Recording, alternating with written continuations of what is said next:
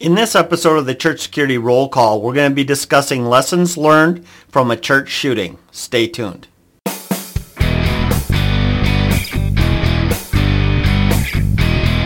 Hi, this is Chris with the Sheepdog Church Security Academy, and this is your Church Security Roll Call. Today we're going to be discussing the article, The 2008 Church of Scientology Shooting. If you'd like to read that article, go to our website, sheepdogchurchsecurity.net, and look under the News tab. So let's begin in the Bible as we always do. This verse is 2 Kings chapter 11, verse 11, and it reads like this. And the guard stood, every man with his weapon in his hand, round about the king, from the right corner of the temple to the left corner of the temple, along by the altar and the temple.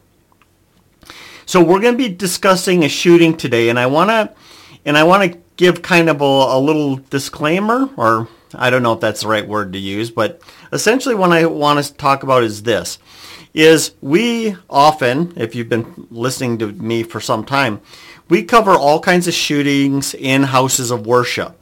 And so it doesn't necessarily matter to me of, denomination or even religion.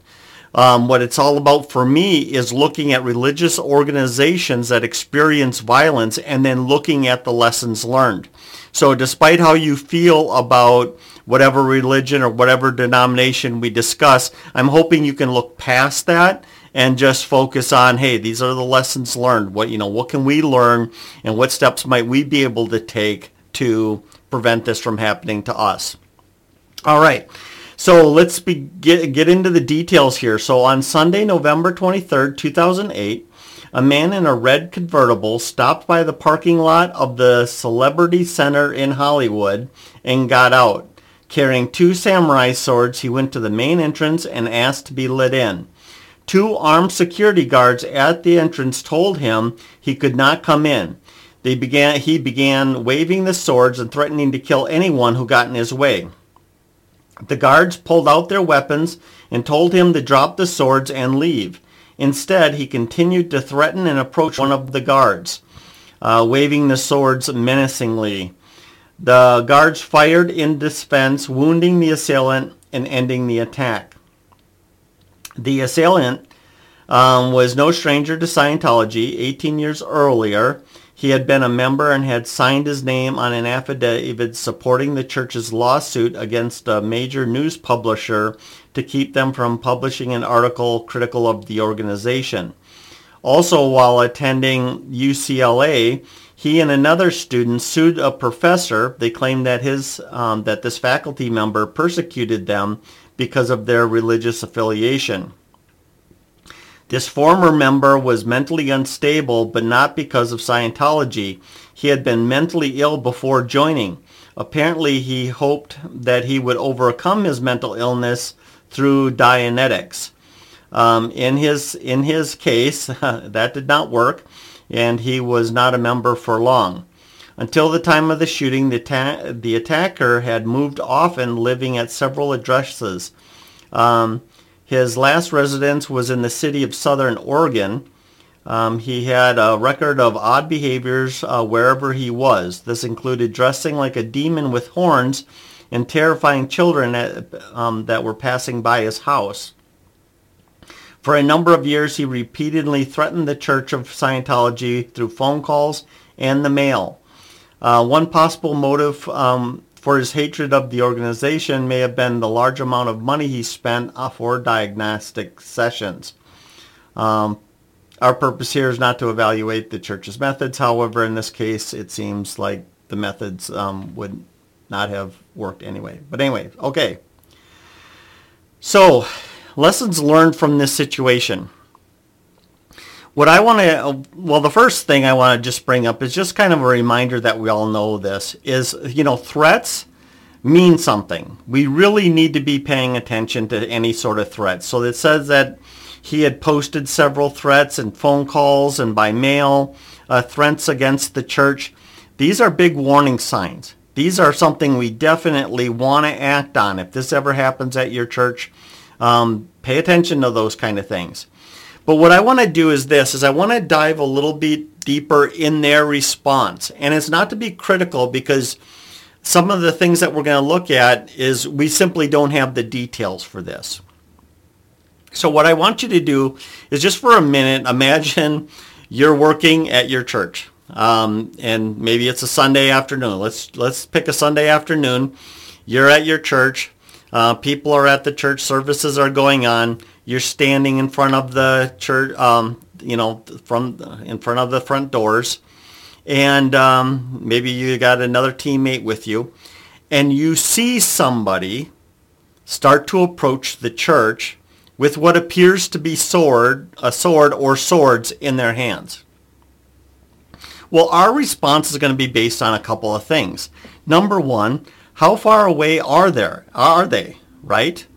Because if they're far enough away, so we don't know in this case how far, when they identified him, how far was he away? Who saw him first and all that kind of stuff. We don't know that. But in our case, let's go with, it's you or your team member sees him, or if you have a camera system, maybe someone sitting in a camera room calls it in and lets the team know. Well, which turns out to kind of be the first thing. You see this person coming. Let's say they're far away off at this point.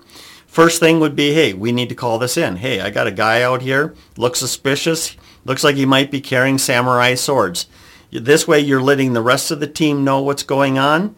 And if you have it pre-set up already, somebody on your team now might be either coming out to back you up, or maybe the guy in the camera room is taking a closer look. We want to identify if this guy actually has swords. If he has swords, then we're going to do two more things. One, we're going to call 911, get the police coming as soon as we possibly can. The second thing is we're probably looking at a soft lockout. And so in our training, what that means is the safety team members would simply go inside the building, shut the doors, and if they're not already locked, lock those doors. Because in this case, even if it turns out to be this crazy guy that happened here, even in this case, when he gets to the doors, they're locked, you're inside, you're safe, you bought yourself some time so law enforcement can respond, and hopefully there's no need for deadly force. What's the exception to that response plan? This is him being still far away off. The exception to that plan might be the number of people in your parking lot. If there's a number of people inside the parking lot, you're probably still going to call in a soft lockout. And so additional safety team members hopefully respond. We go into a soft lockout. They're monitoring the situation, but because there's other people in the parking lot, you're going to need two people to approach them. And the reason you're going to approach under these circumstances is because those other people. We want to take the attention off of mom and her kids or other people, and we want that attention on you as the safety team because you're trained and prepared for this type of situation. So so now you make that approach. It's contact and cover that we talk about in our training. One of you is going to be, verbally engaging him, maintaining a safe distance. A safe distance for a blade is at least 21 feet. So you want to maintain that kind of distance as you're approaching them and saying, hey, I'm with the safety team. How can I help you? What's going on? Are you all right? That kind of deal. And then you're going to have your partner standing a little bit behind you, able to cover you. So if he starts to if he attacks you, you got 21 feet to react by pulling out your weapon, engaging, and your partner has time to react and engage him with a firearm in support of you. One thing to consider is would you pull your weapon prior to getting within 21 feet? Very likely, yes, depending on the scenario, right? There's a big difference between somebody maybe carrying a sword, in its sheath or whatever, or carrying it like it's a prop. I think about the Renaissance Fair, right? There's a big difference between somebody who's coming from the Renaissance Fair than there is somebody who's actually holding it and wielding it in a threatening, menacing way. And if you're engaging them verbally further away before that 21 feet is broached, If they're acting menacingly, yelling and all that kind of stuff, you may draw, and maybe it's at a low ready. You're not yet pointing them at them until there's additional indicators that there is in fact a threat. And then of course you're going to be transitioning from a low ready to actually pointing at the guy. Just make sure that you can articulate, this is why I cleared leather. This is why I pulled out my weapon.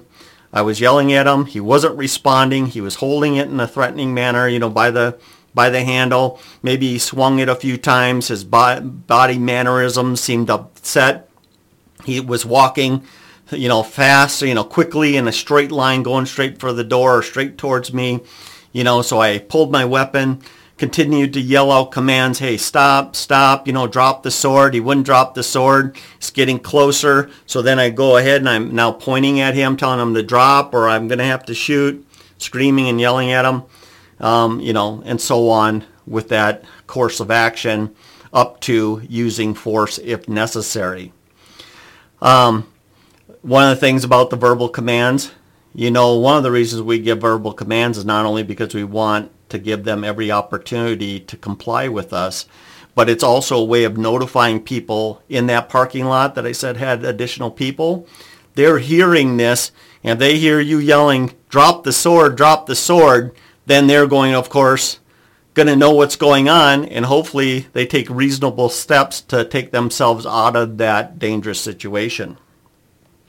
So that's kind of him from a distance. With nobody in the parking lot, we're going into soft lockout, calling police, and we're just going to stay protecting ourselves inside the building.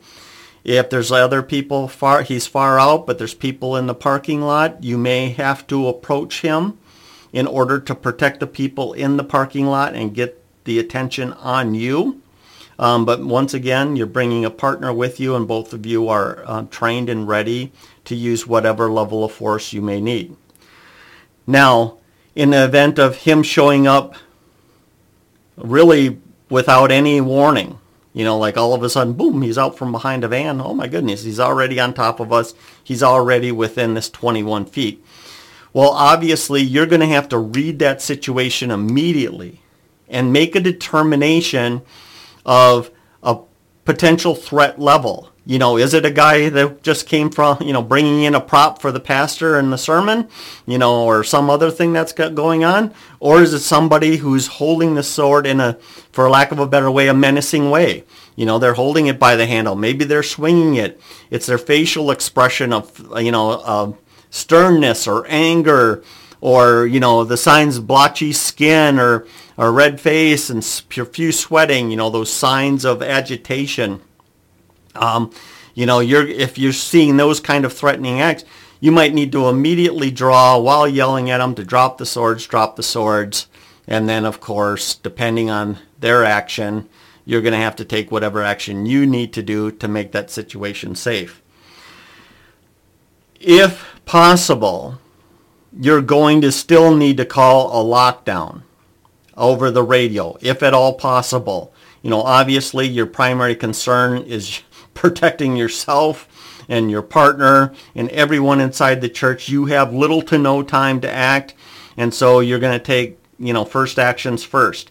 However, if you can, or your partner can, get on the radio and go lockdown, which is my recommendation for a lockdown code. We don't use code. We want it to be very clear to everybody what needs to be done. Then the rest of your team, or the children's ministry, the ushers, the greeters, and all those people can go into that lockdown while you're dealing with that very dangerous threat. And then, of course, because you've gone into lockdown, somebody who's on the inside needs to be calling 911 to get the police there as soon as possible, because obviously this is a highly dangerous situation. So I hope that kind of makes sense to you. I know we kind of went through that fast, but I want you to kind of do this for me and do this for your team. Talk about the situation and say, okay, let's imagine this unfolding, and then throw different kind of things in there, like, okay, he's way off in a distance, or he's midway, he's on top of us. How might that change our plan? Depending on where we are. Am I alone standing out in front? And I call backup, who's coming to back me up, and what, and all that's, so then what's the process, and who's calling 911, and when are we going into a lockout? When are we going into a lockdown? All those kind of things, and kind of use it as like I said, just use this situation as a way to think through your own response plan. So thank you so much for being here today. I want to remind you that if you want to get the download for this, you can just go into the comment section below, and the download will be available roughly for a couple of weeks. So get it. It just basically breaks us down into a simple way, and really the way I kind of recommend you do with it is you get the download and you talk with your team like I've already suggested, and it's got some notes in there to kind of make the conversation go a little bit easier. Other than that, share this video with the team, have them watch them, have a think about it. You don't have to ambush your guys with this little exercise of thinking through the process. Have them watch the video, and then when you guys get together next Sunday, have a discussion about this. So other than that, thank you so much for being here this week, and hey, let's be careful out there. This program is made for informational purposes only and should not be taken as legal advice.